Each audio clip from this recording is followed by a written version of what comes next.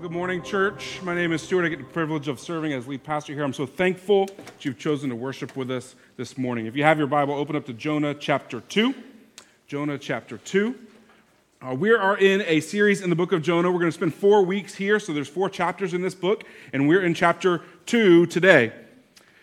This story is set largely at sea. The first half of the book is set at sea. And I told you last week about some of my favorite movies, including one that's set at sea. But another movie that comes to mind when I read the book of Jonah is this movie called The Perfect Storm. It came out also about 20 years ago. I think that was the peak of cinema.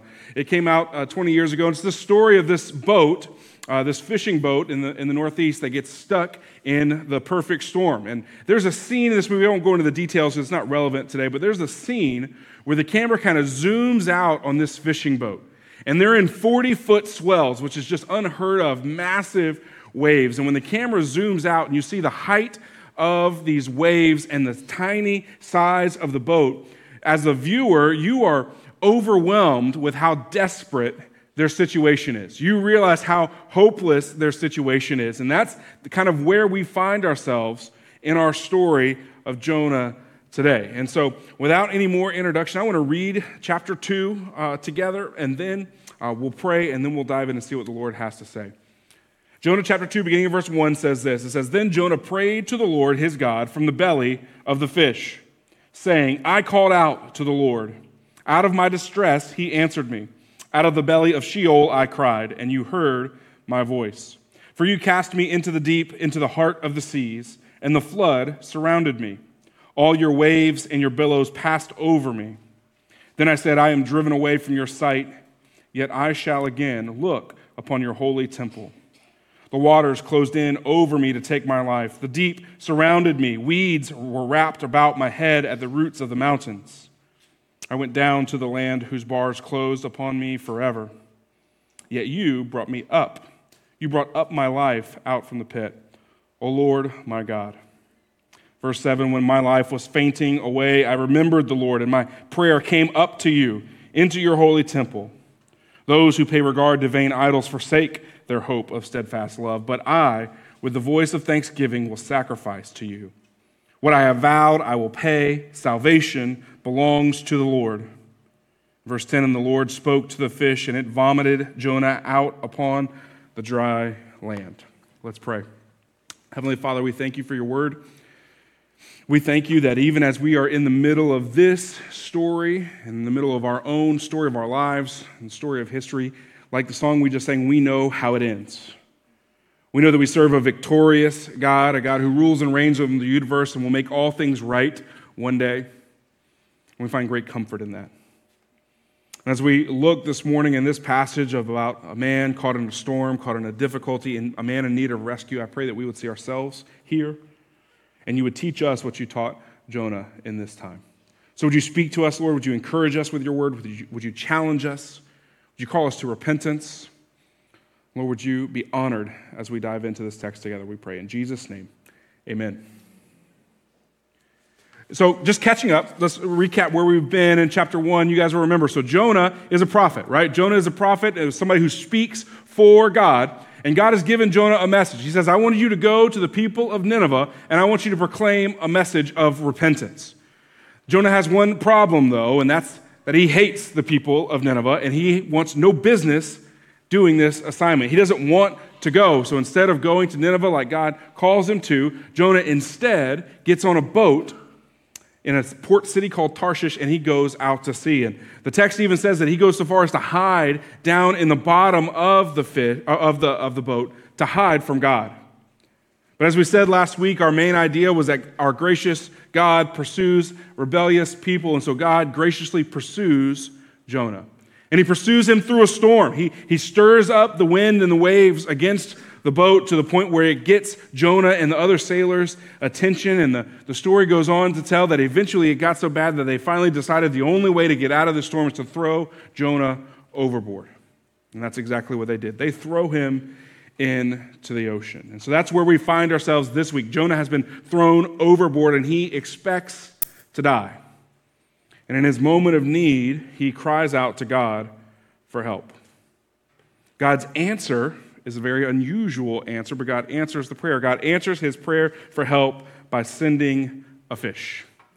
A giant fish comes and swallows him whole, and Jonah is now in the belly of this fish. In our text this morning, the vast majority of it is basically Jonah's prayer from the belly of fish. And this is a prayer of thanksgiving. It's a prayer of gratitude, which is not what you would expect from the belly of a fish, right? You wouldn't expect a lot of joy coming from there, but given the alternative of being dead, Jonah's going, God, this is awesome. Thank you. I appreciate it. And so Jonah spends his time in this passage thanking God for salvation. Jonah's salvation is meant to teach us something. Jonah's story is meant to teach us something, and the Bible is not written just in abstract or in a vacuum. It's written very much for us, and we're meant to see ourselves in this story. And the author of the book of Jonah intends for us to see us in Jonah. And so as we dive into this story this morning, we're going to see two things that Jonah experiences and then hopefully draw out some parallels in our own life. The first thing that we're going to see is Jonah's rescue and then his response. Jonah's rescue and his response. And Jonah is rescued by God. And this leads us to a question. The obvious question is, why does God rescue Jonah? What happens? What are the mechanics that causes God to save Jonah from this ocean crashing down upon him? Is it because Jonah was good and did the right thing? Was it because of Jonah's good works and all that he had done for God? Perhaps that's why God chose to save him. I think our text shows us that's not the case at all, is it? In fact, Jonah doesn't do anything right in this story, does he? Every time we see Jonah, with one small exception, he's doing everything wrong. Jonah's not obeying. Jonah's not doing good works. Jonah's not doing anything good. He'd run from God in disobedience. He tried to hide from God in the bottom of the ship. Nothing Jonah does in this entire book is right or good. Everywhere we look, he's doing the wrong thing. So Jonah isn't rescued because of his works. Perhaps it's because he was such a great guy. You know, just a stand-up dude with good character, someone who's just intrinsically good. You know that's not it either, don't you?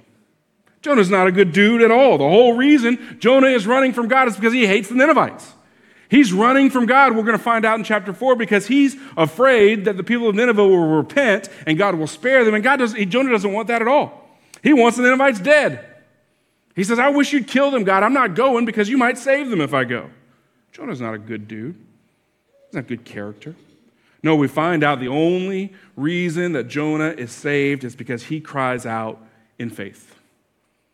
And the lesson for you and for I and for Jonah is that salvation comes by faith.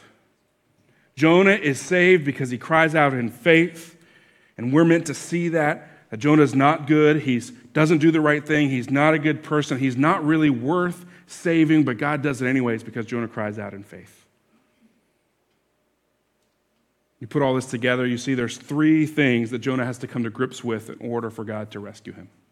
There's three things Jonah has to come to grips with in order for God to rescue him. The first thing he has to do is he has to recognize that he is hopelessly lost. Jonah's got to come to a place where he realizes his situation is dire. His circumstances are bad. Out in the middle of the ocean meant certain death for Jonah. There's no Coast Guard helicopter coming with someone to jump out in scuba gear to rescue. That's not happening, right? In the 8th century BC. That's not happening for Jonah. He is hopelessly lost. Second, Jonah has to come to grips with the fact that he's not going to be able to get himself out of this problem. Jonah's in a problem that he can't solve. He's in a situation that he can't fix. He can't swim himself to shore. There's nothing he can do to solve his predicament. And the last thing Jonah has to acknowledge is that his only hope is for God to intervene. His only hope is for God to intervene. When you're facing certain death with no chance of escaping it on your own, a miracle is the only option. And as I said, we're supposed to see ourselves in Jonah's story. And you and I face a similar predicament that Jonah faced. Just like Jonah, our whole lives, we are all hopelessly lost. Every human being who has ever been born is hopelessly lost. Instead of being lost at sea, though, we're separated from God by our sins, the Bible tells us. Sin's a Bible word. It just means the things that we do that violate God's laws and God's demands for our lives. And our sins create a barrier between us and God. They have us leave. The separation, you can visualize this separation as God cast out Adam and Eve from the garden. That was home. God said, you've got to go away from here. You can't be here with me anymore because of what you've done. And we repeat that over and over and over and over again in our lives, don't we? Isaiah chapter 53, verse 6 says, all we are like sheep who have gone astray. We have turned every one, it says, no exceptions, every one to his own way. In fact, the Bible describes our state as so hopeless that it calls us already dead. Jonah was almost dead. The Bible says we are already dead. Ephesians chapter 2, beginning verse 1 says, and you were dead in your trespasses and sins in which you once walked, following the course of this world, following the prince of the power of the air, the spirit that is now at work in the sons of disobedience. Verse 3, among whom we all once lived in the passions of our flesh, carrying out the desires of our body and the mind, and we were by nature children of wrath, like the rest of mankind. It doesn't get any more dire than that, does it? It doesn't get any more hopeless than that. Our sinful choices have made us destined for judgment. We're like inmates on death row with our execution scheduled, with no appeals left to make. The only difference is that when God judges us, his judgment is eternal. Friends, every person who's ever been born is born into a hopeless situation. Second, like Jonah, we've got to realize that we can't save ourselves. We can't save ourselves. It's one thing to realize you're in a tough spot. It's a whole other thing to realize that you can't get out of it. That's when the desperation really starts to set in. But some of us think that we can still work our way out of our predicament, don't we? Some of us have convinced ourselves that we can do it. We believe deep down we can turn our life around. I just need one more chance, God, and I'll fix it. The thinking goes, I know I've made some bad choices, Lord. But if you just give me some more time, I'll do enough good things to get back in your good graces. I'll clean myself up. I'll be good enough for you. And so we go back to trying to work our way out of this situation. Maybe that means cleaning up your language, or you pour the bottle down the sink for the 10th time. You commit to showing up at church more often than you have, or you even drop a 20 in the box in the back on your way out. You stop doing whatever it is you think that's bad in your life that's made God angry with you, and you start doing the things that you think are going to make him happy with you, and you just hope against hope that it's enough. I'll fix this, we say. Here's the thing. All of our good works, all of our effort, all of our trying, it doesn't make one bit of difference. It doesn't help at all. In fact, the Bible says God views our righteous works like a filthy rag. Isaiah 64:6, we have all become like one who is unclean. And all our righteous deeds are like a polluted garment. It's just kind of just smearing the dirt around is all we're really doing. We're not fixing anything. We cannot earn God's favor. We cannot earn God's kindness. There's nothing we can do that will make a bit of difference in our standing before God. We can't get ourselves out of our problem. And so third, like Jonah, we must realize that God intervening on our behalf is our only hope, right? It's our only hope that God would intervene. And in his kindness, God has intervened. This is the good news. The first 2 points were the bad news. This is the good news. God has intervened. Jesus Christ, God himself, has come down to earth, put on flesh, become a human. He was sent, the Bible says, on a rescue mission. In his own words, Jesus says the Son of Man came to seek and save the lost. He's the guy in the Coast Guard chopper. He does this by meeting all of these needs that we've acknowledged here that we can't meet. We were lost, so instead of making us find him, he comes to us. He leaves heaven, puts on a body like ours, and roams our world. Then, because we can't be good enough to fix our problems and to save ourselves, he's good enough for us. He lives a perfect life, never sinning, never failing, never disobeying God, never violating his law. And then finally, as we realize we need a miracle or else we are doomed, Jesus performs a miracle for us just in time. He goes to a cross and is killed to pay the price for our sins, removing our guilt from us. And then his body, his dead, lifeless body, is put in a grave. And then 3 days later, his body comes back to life and he walks out of that grave, living and breathing. Jesus, in fact, he points to this story of Jonah that we're talking about today as his central miracle for his entire ministry. He says, this is it. In Matthew chapter 12, he's speaking to some religious leaders. In verse 38, he says, some of the scribes and Pharisees answered Jesus, saying, Teacher, we wish to see a sign from you. What they mean by that is we want to see a miracle. Jesus, will you do a miracle to prove that you are who you say you are? And Jesus responded in verse 39, an evil and adulterous generation seeks after a sign. No sign will be given to it except the sign of the prophet Jonah. For just as Jonah was 3 days and 3 nights in the belly of the great fish, so will the Son of Man be 3 days and 3 nights in the heart of the earth. What does Jesus' rescue of us look like? What does Jesus' salvation for us look like? It looks a whole lot like Jonah's rescue. It looks like Jesus going into a grave dead, died on a cross for our sins, but then coming back to life, defeating Satan, sin, and death once and for all. And the Bible teaches that if you put your faith in Jesus' death on the cross and you believe that he rose from the dead, you will be saved. But here's the key. In order to live out this step, in order to actually put your faith in Jesus, you have to call out to Jesus. And in order to call out to Jesus, you must first recognize what we've already said, that you're in a desperate situation and you cannot save yourself. And that's hard. I've said this already, but that's hard to believe for some of us, isn't it? About 30 years ago, maybe a little bit longer, 100 miles west of here in Live Oak, or near Live Oak, there's a music park, campground type place called the Spirit of the Swanee Music Park. Maybe you've been there. Back in the day, I don't know if they still do it, but back in the day, they used to host these giant country music festivals there. And you would go and you would camp. You would bring your camper there, and they'd have like a weekend full of concerts. It's basically like Woodstock for rednecks, okay? And so my family would go. We went several years in a row, and I remember one year going. That year, I had gotten a toy guitar for Christmas, and I brought this little toy guitar with me to the concert. And you had to walk from your campsite. It's a big place. You had to walk from your campsite to this giant field that was gated and had a stage and lights and sound and all that kind of stuff. And I don't know what I was going to do with the guitar. I thought maybe they were going to bring me on stage or whatever, but I bring this little toy guitar. I'm 6, 7, 8 years old. I don't know how old I am. But we get to the security gate, and the security guard says, you can't bring that in to the concert. It's got to stay outside. Well, I'm devastated. He says, don't worry. I'll just keep it right here at the security tent. When the concert's over, you could come and get it, and I'll hold it for you. So relieved, I go into the show, and we watch the concert. Sawyer Brown was the headlining act. If you've been around country music for a while, you know who they are.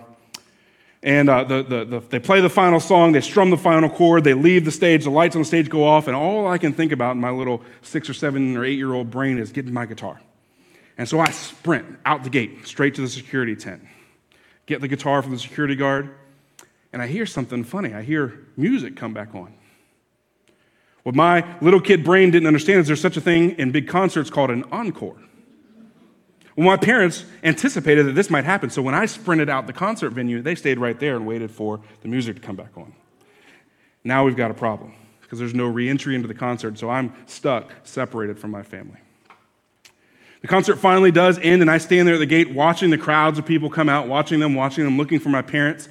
No doubt, all the while inside, they're looking in there for me, and we don't find each other, and as the time goes on, less and less people are coming out of the gate, and I don't see my parents, and eventually there's almost nobody left inside. I can see inside the gate, and so I just assume I've missed them. They've gone back to the campsite. I'll just walk myself back to the campsite. Every parent's horrified now. So that's what I did. Why? Because I was convinced I wasn't lost. I was convinced this is not a big deal, right? And I was convinced that I could sort it out on my own. My wife is quietly nodding to herself, going, yep, I could see that.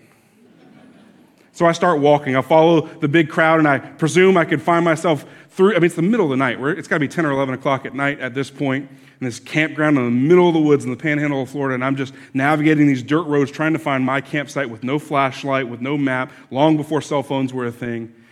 And let me tell y'all, I got lost.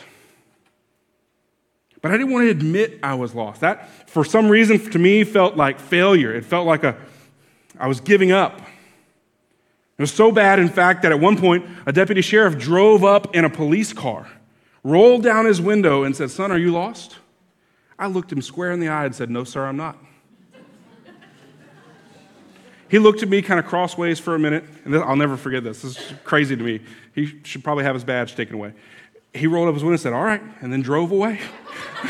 Left me, an elementary kid, roaming the woods by himself. The longer the time goes on, the more I am willing to acknowledge I am very much lost. And I absolutely don't have what it takes to get myself back home. And it's at that exact moment when I come to grips with this that I see the square headlights of my parents' Ford Aerostar minivan, silver. My dad pulls up, flings open the door, jumps out, and grabs me. Some of us are wandering through this world, lost as can be, unwilling to admit that we're lost. And even if we are willing to admit we're lost, unwilling to give up hope that we can fix it.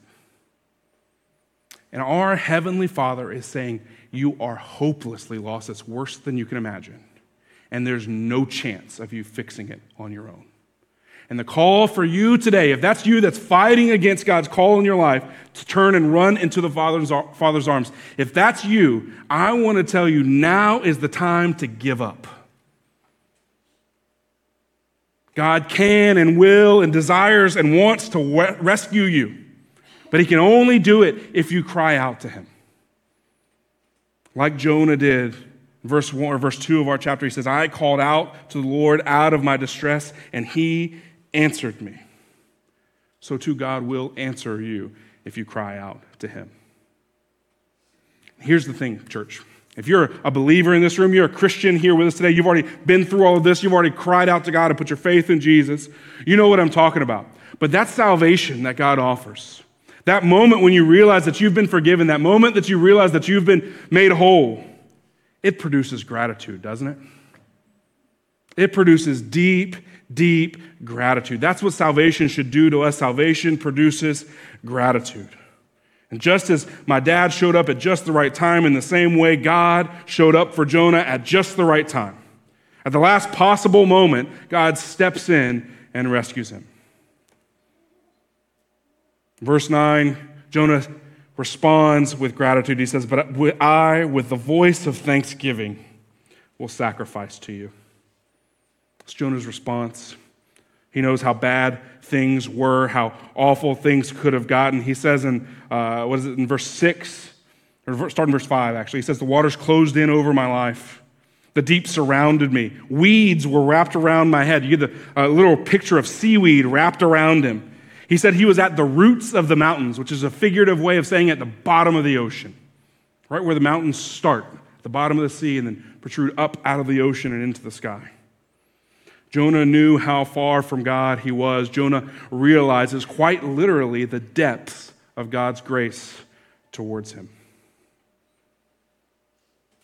What can Jonah do but say, "Thank you"?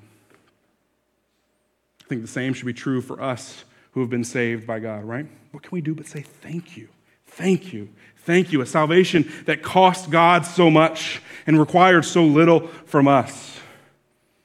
A salvation that gives us more than we could ever imagine. A salvation so one-sided that Jesus does everything, we do nothing.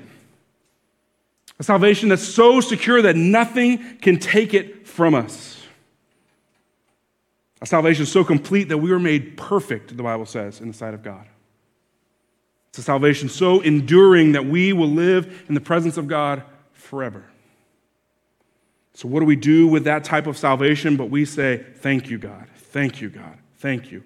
Over and over and over again. That's the response, isn't it? I'm convinced that we're in trouble as Christians when we stop saying thank you. When gratitude is no longer welling up inside of us anymore, we're in trouble in our faith. When grace stops being amazing, things are off track. How do you know when your gratitude for God's grace has dwindled? What are the signs, right? I think pride is probably a sign, a telltale sign that we're no longer thankful for what God's done for us. What is there to be proud of when you've wrecked your life so badly that God had to come down from heaven and rescue you? There's nothing to boast in. Maybe you've accomplished some things in your life. Great. The Bible says every good and perfect gift comes from the Father of lights. You didn't do it. Whatever gifts, skills, abilities, resources you had to accomplish anything, God gave those to you. There's no room for pride in a grateful heart. Perhaps you are bitter. Do you have a bitter spirit this morning? You're always able to see the downside of a situation, always able to find what could go wrong. Are you quick with a sarcastic comment or a negative word? I bet your lack of joy stems from forgetting all that you've been given in Christ. Maybe you battle covetousness. Covetousness is a Bible word that just means wanting other people's stuff, right? When you've been given more than you could ever imagine in Christ, and you still want more, something's off, isn't it? Something's off in our hearts when that happens. I think it's a lack of gratitude. Perhaps you struggle with selfishness. You're incapable of seeing others' needs because you're always so wrapped up in your own needs. Grateful people don't have this problem. Grateful people say, wow, God has done so much for me. How can I do something for others? There are 100 other ways that a lack of gratitude shows up in our life. In fact, Tim Keller is a famous theologian and author and pastor, passed away this past summer, commenting on this chapter 2 of Jonah. He says this, he says, our most severe problems are caused by an ignorance of the true depth of God's grace.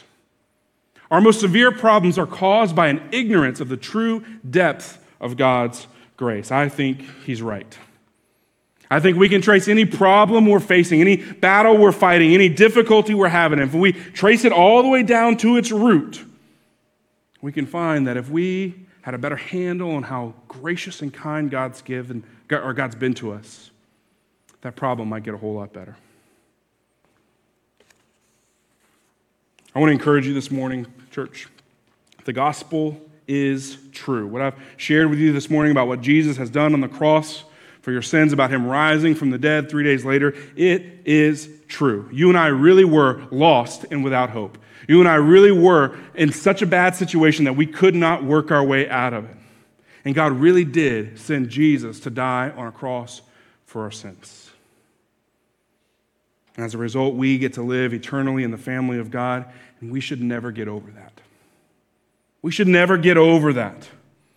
Let's let that truth drive our entire life. Let's let it be the reason that we get up in the morning, the reason we parent, the reason we go to work, the reason we go to school, and the reason we have friendships and relationships, the reason we live lives of joy, because what Jesus has done for us. My hope for this Sunday and for every Sunday that we gather as a church, that we would remind ourselves of what God has done for us, and then we would leave from this place filled with gratitude and live in light of that.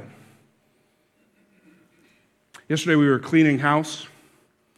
And when I say we were cleaning house, my wife was working very hard. And I was yelling at the kids. One of the things Taylor asked the kids to do was, she said, hey, if you've got any toys that you haven't played with in a while, I want you to put them in a box. And we're going to donate them. We're going to take them to Goodwill and give them away. And so my middle daughter began taking all my youngest daughter's toys and putting them in the box. So we had to intervene there a little bit. This is something we'll do from time to time. You've probably done the same thing with your kids. And it never fails when we get to this point of giving away these toys, right? That all of a sudden the kids love these toys again. They've been in their closet for 6 months. They've been on a shelf. They've been under their bed. They haven't touched them since they got them for Christmas. And yet they go in the giveaway box, and now they're the coolest thing ever created. How does that happen? Familiarity breeds contempt, they say. My kids get used to the stuff they have, and it loses the power that it had when it was a brand new gift. When they open it on Christmas morning or for their birthday, it's the very thing their heart wanted, and it satisfies all their greatest needs, and they're filled with joy. And by New Year's, they forgot they got it. It's only when it's threatened to be taken away that they go, wait a minute, I remember how that felt. I want that back. We, as Christians, many of us, have the same problem with our salvation. The free gift of salvation that God gave us. It warms our heart. It meets all of our needs. It fills us with joy when we receive it. Then we set it on a shelf and we focus on other things for a little while. And we wonder why our life is out of sorts. We wonder why we're not joy-filled people. We wonder why we're not satisfied anymore. We wonder why we're so bitter or arrogant. I want to submit to you this morning that a great solution might be to grab that gift again and remember all that you've been given in Christ. Remember who Jesus is and what he's done for you, and let gratitude push those sinful things out of your heart. Gratitude has a way of doing that. It dispels everything else. When it fills our heart, there's not room for any other thing. And we're able to live our lives guided by that light, guided by what God has done for us, guided by the truth of the gospel. And it changes everything. So as we close, there's just two questions, two really obvious questions you've got to answer for this. Number one is, have you put your faith in Jesus? That's the obvious question, right? Have you put your faith in Jesus? Have you come to the place where you can acknowledge, I am in a desperate situation, I cannot get out of it. Lord, will you help me? And I want to beg you, if you're here today, if you're watching online and you have not put your faith in Christ, now's the time. God is there, just like Jonah. He will answer you if you call out to him. But it requires you giving up. It requires you saying, I'm not good enough, I can't fix it, I need help. And that's hard to do. I recognize it's hard to do, but that is the necessary step for salvation. Edmund Clowney, he was a theologian, taught at several seminaries. He was actually Tim Keller's probably favorite professor, Tim Keller I mentioned earlier. Clowney was asked one time, he was asked, hey, if there was one verse that you would use to summarize the entire Bible, what would you turn to? And Clowney is famous for responding, I'd turn to Jonah Chapter 2, verse 9, the last line that says, salvation belongs to the Lord. In order to be saved, you've got to come to grips with the fact that salvation does not belong to you. You can't do it. Only Jesus can. Would you make that decision today if you have not? But if you are here, if you're here today and you are a believer, you have put your faith in Christ for salvation, my question for you is this: is your salvation producing gratitude? Is your salvation producing gratitude? Do you feel thankfulness in your heart? As you look at your life and your circumstances and your surroundings and other people and what's going on, do you feel a sense of gratitude or do you feel a sense of disappointment? And it's okay to be bummed by some of the hard stuff in life. Life is hard. There's tough things going on in almost everyone's life here. But underneath that, we can walk through that tough stuff with joy because of what God has done for us. Is salvation producing gratitude in your heart? King David, in the Old Testament, his heart had grown calloused by his sin. And when he was confronted with that fact, he prayed a prayer to God, and he asked God this. He said, return to me the joy of my salvation and renew a steadfast spirit within me. That's a great prayer for us to start with today. If joy has left your life, if you're no longer grateful for your salvation, let's cry out to God and ask him to fill us anew with joy as we realize who he is and what he's done for us. So as we close, we're going to respond. The band's going to come back up and we're going to sing. Thank God for what he's done for us in Christ. We're also going to have an opportunity to pray. Pastor Matt and I will be up front. If you want to come pray, maybe you've never put your faith in Jesus, I would love to pray with you today. We'll do it right now. We'll solve that. Maybe you are a Christian, but the joy seems to have dissipated from your life. We'd love to pray with you for that as well. Or perhaps you have someone in your life that needs God to rescue them, that needs God to save them. We'd love to pray with you for that. Whatever it is, we'd love to pray with you as we respond to God's great mercy in Christ. Church, the gospel is true. Jesus is real. He has come. He has died on our cross. He has risen from the dead. And because of that fact, we can have hope and we can have joy. Amen? Let's pray. Heavenly Father, we thank you for the story of Jonah. We thank you for the example of Jonah. Lord, I know I personally see so much of myself in him. But God, the good news is that we not only see ourselves in this story, but we see you in this story. The same God who rescues Jonah rescues us, and you want to save, you want to step in, you want to intervene, and all you ask of us is that we cry out to you. And so, Lord, help us to do that now. Whatever need we have in our life, whether it's a need for salvation, a need for renewal, a need for hope, a need for overcoming sin, Lord, would we cry out to you in faith, knowing that you stand ready to answer us. We love you, Lord. Thanks for this time. In Jesus' name, amen.